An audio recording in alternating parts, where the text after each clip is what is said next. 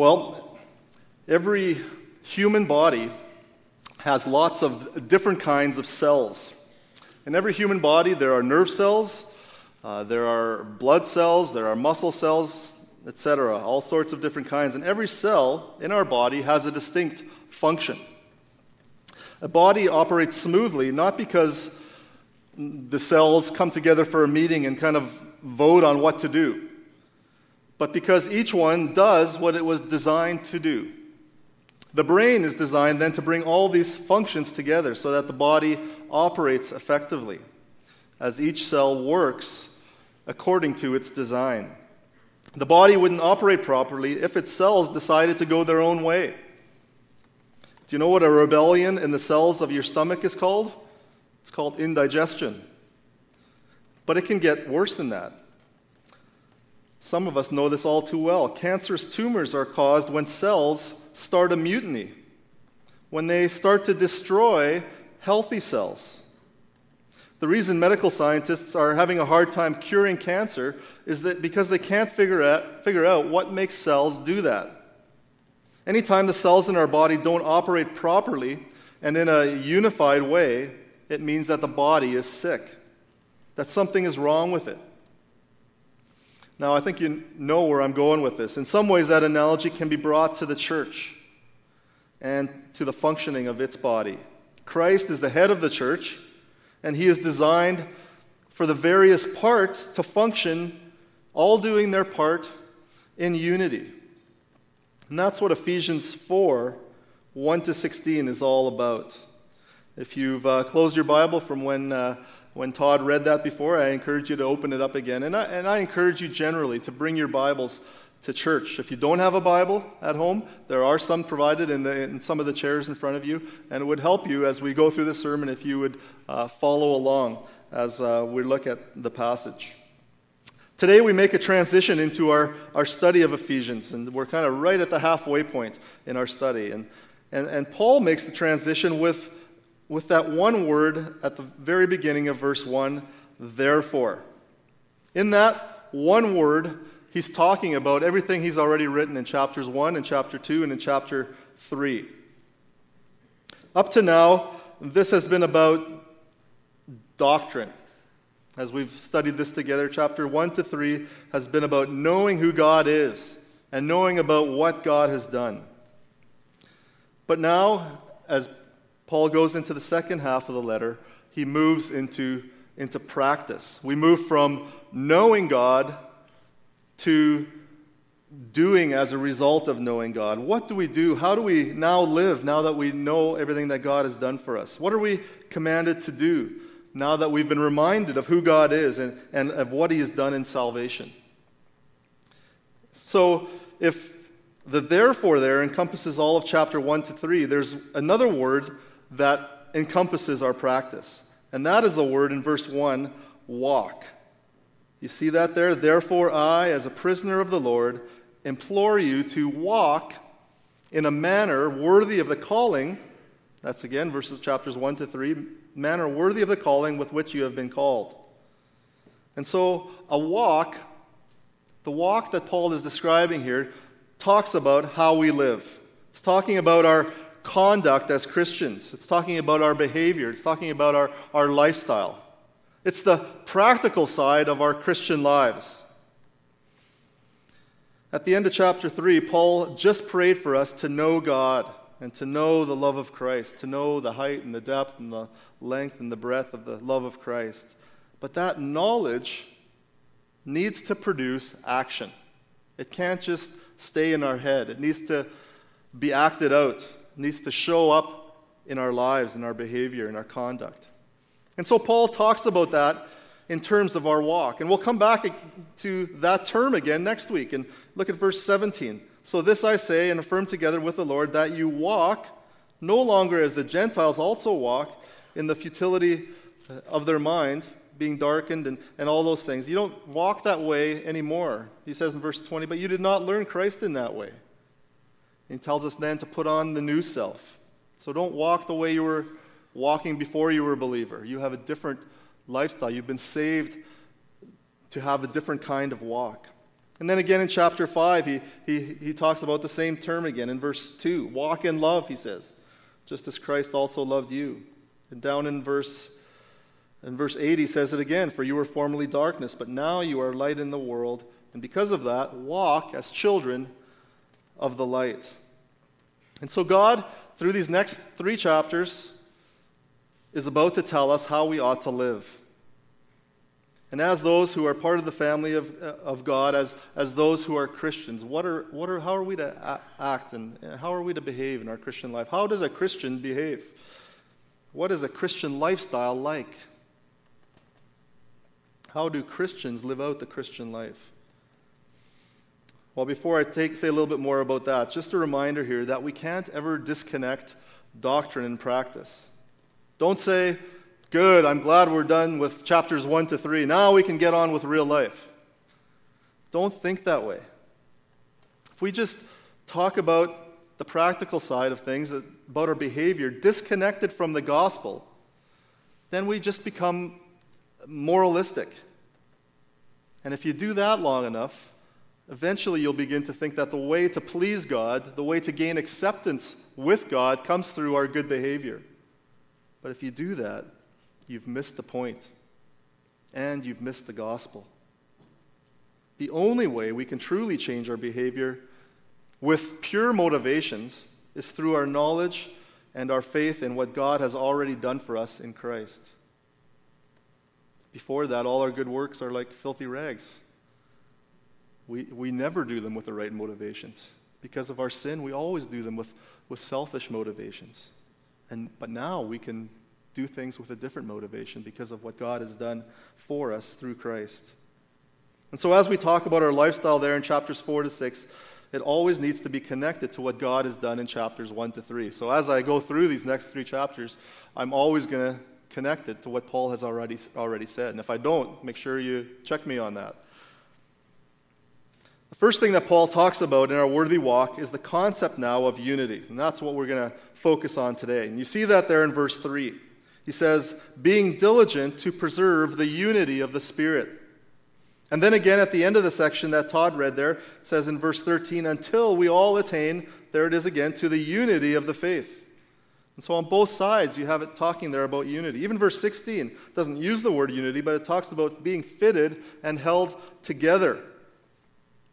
Paul is exhorting us toward togetherness, towards unity, toward being one body. And so he talks about attaining to the unity of the faith. When we rightly understand what God has done for us in Jesus Christ, we will be marked by an obvious unity amongst those that God has brought together here in the church, that creation of the church that one of the children talked about there. And the question Paul will answer for us here in verses 1 to 16 is, how do we get there? What is unity, and how does it work itself out in the life of a believer, in the life of God's family, in the life of the church? This idea of unity between the people of God is a constant goal in the New Testament. It comes up over and over again. John 17, not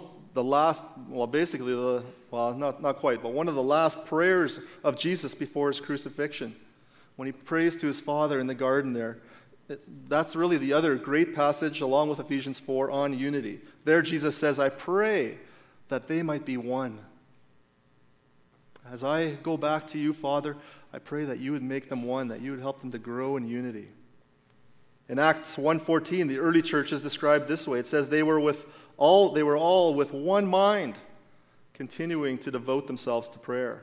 Romans 12:16, Paul writes, be of the same mind toward one another. Romans 15:5, again, live in such harmony with one another that together with one voice you may glorify God. Philippians 1:27, Paul really piles it on there. He says, conduct yourselves in a manner worthy of the gospel of Christ, so that I will hear that you are standing firm in one spirit, with one mind, striving together for the faith of the gospel, moving in one direction for the faith of the gospel.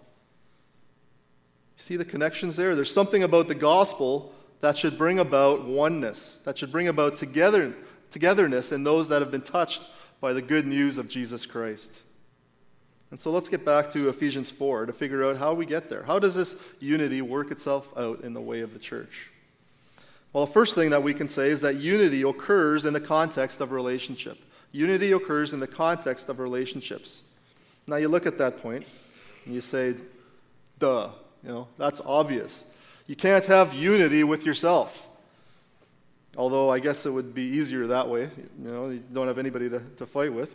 But it needs to be said here, right off the top, that the way we who have been called live out our calling is in relationships with other people who have also been called. That is, with other believers. I said it last time. Christianity is not me and Jesus. When you were saved, God didn't place you on an island, but He placed you in a church. Yes, you get saved individually, but you live out your salvation in a community. That's partly why God ordained even baptism. Part of the purpose behind baptism is that an individual makes public their private confession. 2 weeks ago, Nikki and Dodie and Ron were telling us, in effect, that God has saved me into this body. I'm now the same as you. I'm part of your family. That's what they were telling us. Baptism is even included in that list of ones there in verse 5. We get baptized into the church. It's a public profession of our faith, and we now want to have our faith be lived out in the church. That's what baptism is saying, part of what it's saying. And so unity assumes relationships. Look at verse 2. It says, with all humility and gentleness, with patience, showing tolerance for one another in love. All those terms there in verse 2, humility, gentleness, patience, showing tolerance with one another in love, are attitudes that by definition have to happen in the context of relationships with other people. There's no other way that they can show up, that they can manifest themselves. And another common thing about these attitudes is that they all have a foundation and a forerunner in the person of Jesus Christ. We can have those kind of attitudes because Christ already had that attitude. Jesus was humble, Philippians says, even to the point of death on the cross. Matthew 11 says that Jesus was gentle and humble in heart. Jesus is also extremely, we know this, patient and tolerant with us. And so if you want to have a lifestyle that's worthy of our calling, we'll try to be like Christ toward our brothers and sisters in Christ. Humility. Humility treats others with a self-understanding that we deserve nothing ourselves. That's a kind of a definition of humility. Humility treats others with a self-understanding that we deserve nothing ourselves. The opposite of humility is pride. And pride gets, in the context of relationships with others, it gets easily wounded at being treated unfairly, doesn't it? If you start to think you're treated unfairly, ask yourself if you have been treated fairly by God had Christ not died on the cross. I think the answer for all of us would be no. God treats us way better than we deserve.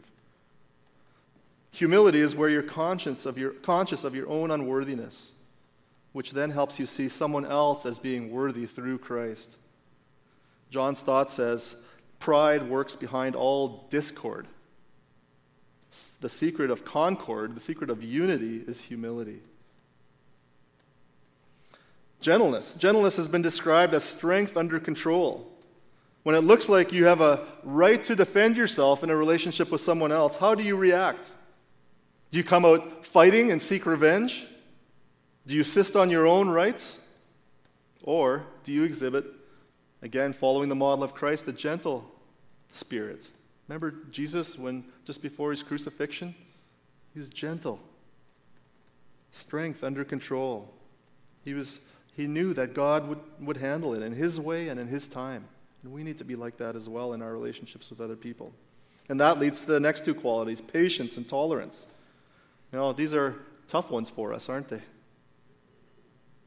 It's hard to be patient with people sometimes. It's hard to tolerate people's actions sometimes, even within the church. But when our patience gets tested in our relationships with other Christians, we need to be reminded again how patient God was with us. We were dead in sins, and God would have had every right to punish us forever, but he didn't. Patience and tolerance can be defined as long-suffering towards aggravating people.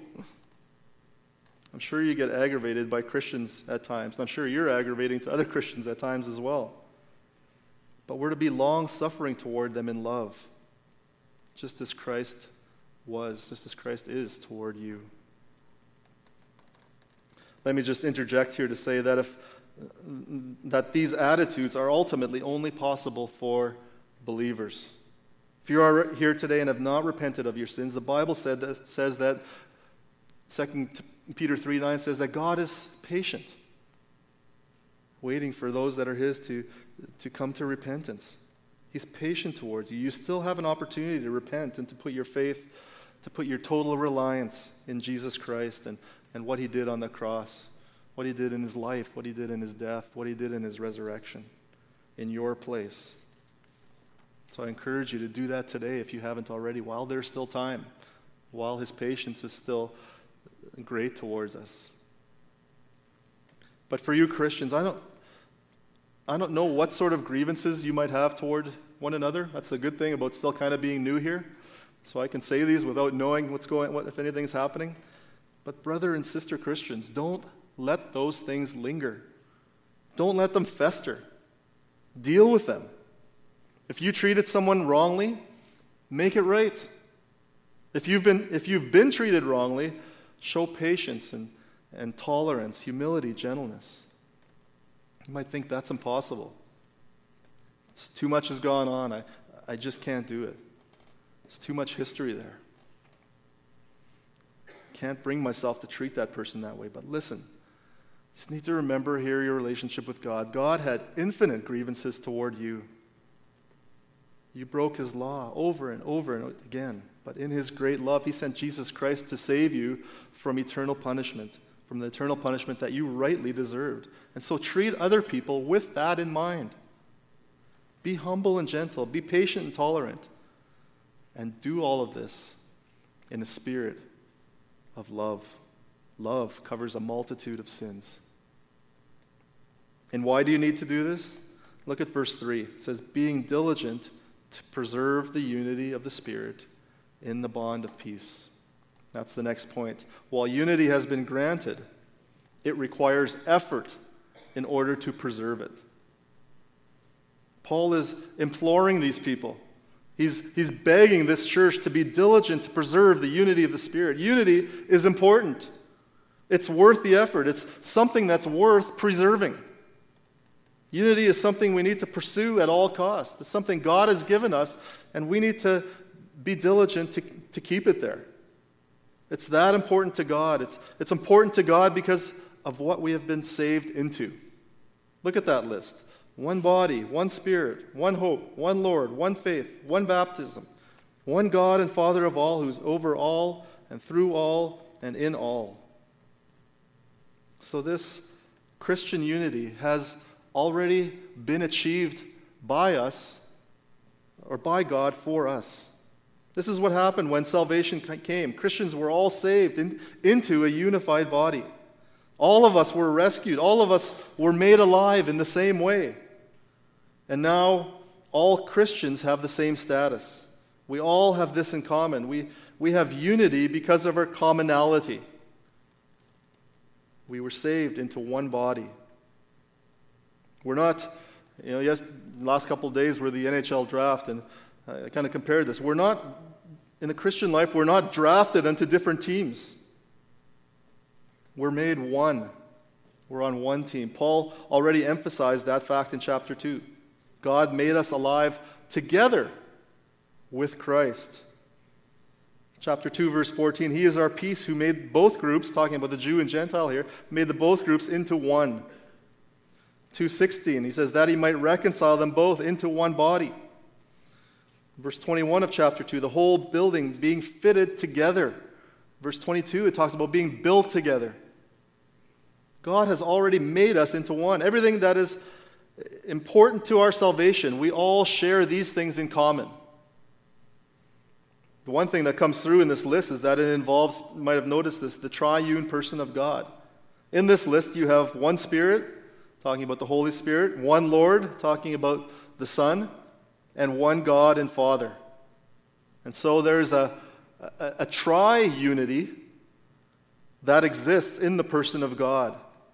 And because it was God the Father, God the Son, God the Spirit that saved us, we cannot then be divided. That doesn't make sense. Just like you can't divide God into different parts, you ought not to be able to divide his family into different camps. So the good news is that we don't need to create this unity. That part has already been done. But it says we need to make every effort to preserve it, to maintain that unity. Well, what does this mean for us in the church? It means that if we are involved in a dispute with another believer, or even if we know disunity exists somewhere in the body, we need to plead with these people to work it out. We can't be passive or disinterested, or just, let's just wait and see what happens. This says, be diligent to preserve the unity. The Bible gives us some guidelines on how to go about that in places like Matthew 18 and other scriptures as well. But we need to spare no effort in preserving the unity that we as Christians have been saved into. It does disservice to what God has done if we are not unified, if we have divisions. Be diligent to preserve the unity of the faith. Thirdly, unity emerges through God-given diverse gifts. We could ask at this point, how does God plan to make this unity happen? What is his design? What's his strategy? What's his MO? What does his blueprint look like? He's told us that we're unified just by virtue of our common rescue into a common faith. But how does he plan to make that happen? Well, we find out here in verse 7 and following. He says, but to each one in his body, grace was given, according to the measure of Christ's gift. The end of verse 8, and he gave gifts unto men. And then in verse 11, and he gave some as apostles and some as prophets, and so on. The answer to how does unity through those that make up the church, how does God give unity to those that make up the church? The answer is by dispersing gifts. Note, to each one of us. Now, this gets interesting. The first question I asked here is, why that contrast in verse 7? It talks about, we're one Lord, one faith, one baptism, one God and Father. But, in verse 7, to each one grace was given according to the measure of Christ's gift. I looked at that at first glance. It didn't make sense. What is he contrasting? But when you look at it closer, you can see that Paul is basically contrasting the word all in verse 6 and then the words each one in verse 7. There's one God who's over all and through all and in all, but to each one of us grace was given. So he's saying that there is unity in our sameness, in our commonality, but God also designed that unity is achieved through our differentness, through our diversity. So unity does not mean that we are all the same. That sounds a little bit strange, doesn't it? When God places us into the church, he doesn't give us all the same uniform. We're not a private school or a football team or workers at McDonald's. Unity does not mean uniformity. We are the same and we are different. And all of that combines to form a unified body. It just tells us something about the creativity and the beauty of our God, doesn't it? He can take people who are totally and absolutely different from each other and save them into one unified team to accomplish his purposes. We are one body, born again from one Spirit. We have one hope, one Lord, one faith, one baptism, one God, but to each one, different gifts were given. And so commonality plus diversity equals church unity. That's the math of the beginning of Ephesians 4. Let me just quickly say something about verses 8 to 10, because Paul explains that there when Christ distributed these gifts. In verse 8, Paul quotes a verse in Psalm 68 where he compares Jesus to a king coming back from battle. And kings, when they came back from battle, used to parade before all their people all the spoils of the enemy. And they'd have a bunch of captives that were following behind as well, the people that they captured, the prisoners. When the king did that, he would often distribute the spoils to the people. As he was going down the parade, he'd throw out some of the spoils to the people, to his subjects. And so Paul compares that to Christ having completed the battle at the cross, the battle against Satan, and having won that battle. He compares that to Christ dispersing gifts to his people. As he returned, as he ascended to heaven from earth, he distributed gifts to his people, to all those that make up the church. He left them with gifts. Christ is the giver of these gifts. Well, there are different lists of gifts in the New Testament, at least 4 different lists of gifts that he's given. And I don't think any of those lists forms an exhaustive list. There's all kinds of gifts that probably aren't mentioned, and some of the gifts that are mentioned we don't have today or need today as well. But in Ephesians here, Paul lists just 4 or 5 gifts given especially for leaders. In verse 11 he says, "And he gave some as apostles, some as prophets, some as evangelists, and some as pastors and teachers." Now, at least the first 2 of these gifts, I believe, were needed at the beginning of the church, but were just for those early years as the church got started. They were foundational gifts. Ephesians 2:20 says the church was built on the foundation of the apostles and prophets. An apostle was defined as someone who had to have witnessed the resurrected Christ. And I believe that when the original apostles died, obviously no one else qualified then in the technical sense of the word. Even when the apostle James died, I think it's in Acts 12, we don't read of them replacing him with another apostle. And but in a technical sense, there are no more. Yet there are those who still do the work, the same work that the apostles did of explaining God's word. It's the same with prophets. There are no more prophets who receive direct revelation from God and then tell it forth to the people. But there are those who do the work of handling God's word. Only that word now comes not in the form of direct revelations, God speaking to them, but in the form of God's word that we have now. Evangelism is the duty of all believers. We're all supposed to be about the duty of evangelizing. But God has specially gifted some with the ability of making the gospel plain to unbelievers. And then pastors and teachers are people that are gifted to protect and guide the sheep and to teach God's word. Now, when you take them all together, I could spend a lot more time on each one of those, but when you take them all together, all those gifts have something to do with teaching. And so we could summarize that list by saying that in order to preserve unity, God has given every church leaders to do the work of teaching. This is why we believe so strongly in the preaching and the teaching of the word in this church.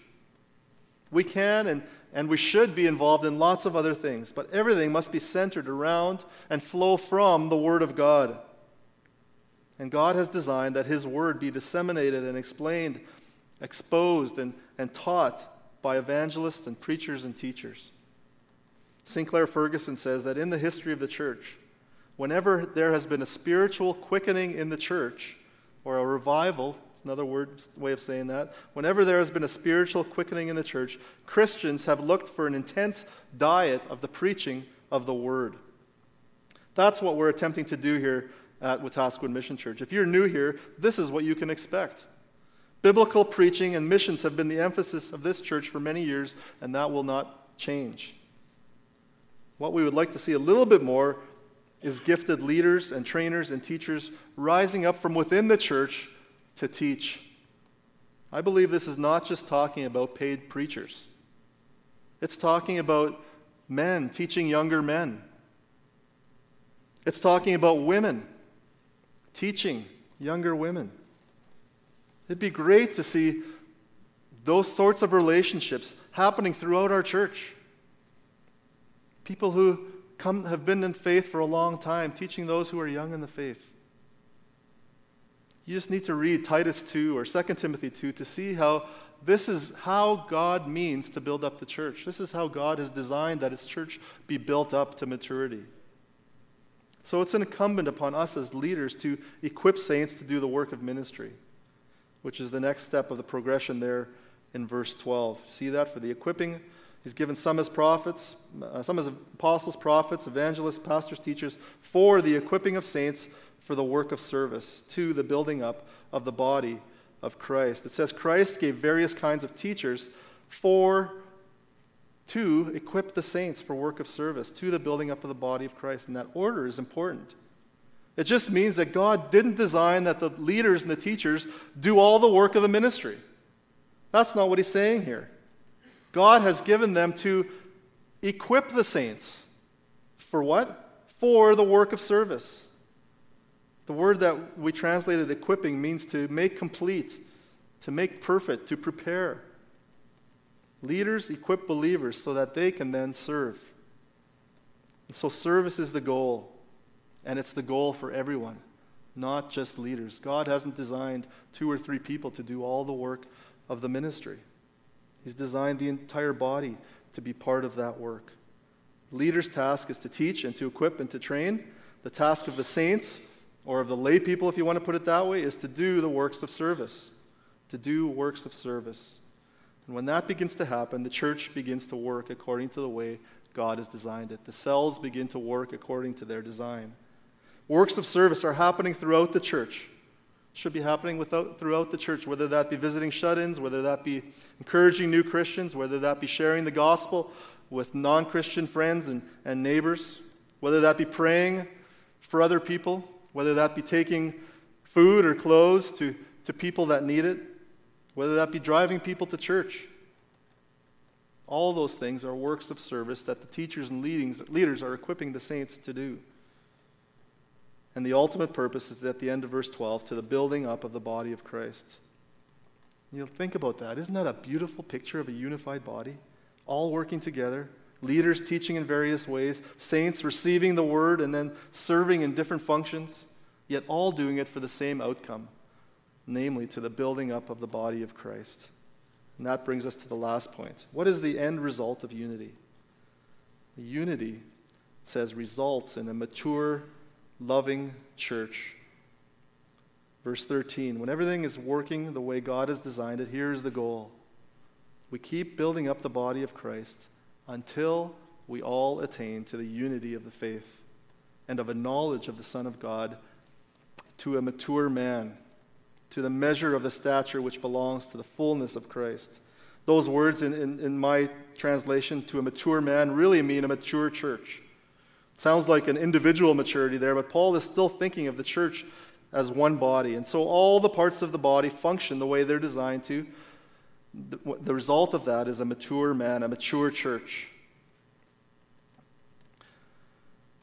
As a church, verse 14, it says, we will no longer be children, if that's what our outcome is. While the Bible does tell us to be like children in terms of our humility, in terms of our innocence, in terms of our childlike faith, there is ways we're not to be like children. We're not to be like children in terms of their lack of knowledge or in terms of their instability. We all know that children can be extremely gullible and get easily convinced of something. They lack discernment. Parents know that. We know that. If you give them a choice of what to eat, they'll likely be swayed by their taste buds, not by nutritional value. They want fulfillment now. They can't quite see the big picture of what this might mean later on.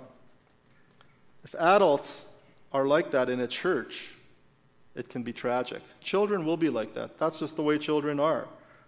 Parents are given to guide them and to help them be more discerning later on. But if adults are like that in a church, it can be tragic. A childlike church will follow every wind of doctrine, will follow every so-called Christian fad that blows down the pike. It'll just move from one thing to the next big thing that comes along. While the remedy for gullibility and instability is speaking the truth in love. In order to build up a church to maturity, there must be truth, and not just truth, it says, but truth taught in love. It all comes back to teaching again. When the truth is taught in love, the result is a church that grows up, it says, into Christ. It becomes more and more Christ-like. That's the goal for all of us. The goal of unity is a mature, grown-up church that reflects the one who created that unity in the first place. It all comes full circle. And the summary there is in verse 16. Here you see it again. Commonality plus diversity equals a mature unity. Christ, from whom the whole body, our commonality, being fitted and held together by that which every joint, diversity, supplies according to the proper working of each individual part, there's that diversity again, causes the growth of the body for the building of itself in love. So this is the way that God designed the church. This is the way he created it. And it is a perfect design.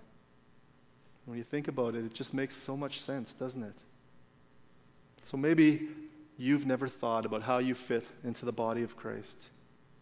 Maybe you've been content to sit on the sidelines. Well, I hope today that the Spirit of God has used his word to bring some discontent to you today. If you profess to be a Christian and consider yourself a part of this church, how are you doing at being diligent to preserve the unity of the Spirit at Wetaskiwin Mission Church through your relationships, through your service? Listen, God has a place for you here. He has an area of service for you, whether that be as a teacher or whether that be as a learner who's being equipped to do works of service. There are so many places to serve. And if you have any questions about what you can do or how you can be involved, I invite you to please come and talk to me. And as you get involved, you'll begin to start to experience the beautiful unity that God has designed between brothers and sisters in Christ. As a church, if unity should mark our Christian lives and our church, why would we want to exist any other way? Why would we ever want to have pride or harshness in our midst, or to be impatient or short with people? All that stuff leads to an ineffective church, one that is marked by division and disunity. Those are the marks of a childlike, selfish, my way or the highway type of church. Who wants to be like that? Let's instead keep striving to be the church that is known for our humility and our gentleness, as I think we are already, with patience, showing tolerance for each other in love. Let's keep striving to be known for being a unified body, a healthy body, a body where leaders are using their God-given gifts to teach and to equip the saints, a church where the saints are doing works of service in all sorts of self-sacrificing ways, a church that is growing up and to look more and more like our Savior, so that in the end our Savior might be able to, as chapter 5 says, to present to himself the church in all her glory, having no spot or wrinkle or any such thing, but that she would be holy and blameless. Let's pray. Our Heavenly Father, we thank you for placing believers into the church. Lord, we're grateful for your wonderful creativity in the church. Lord, we sometimes look at each other and think, what could I possibly have in common with that person? Yet in your infinite wisdom, you have brought us all together through a common faith. And not only that, you've not made us the same. You allow us to serve together by granting each of us different gifts. And through these gifts, we serve together so that we can be a unified church. Lord, I pray that you would help us to work hard to preserve what you have created. Help us to work through differences so that we can preserve the unity that Christ died to purchase. Help us to be the church the way you designed it. And it's in the name of Christ that we pray. Amen.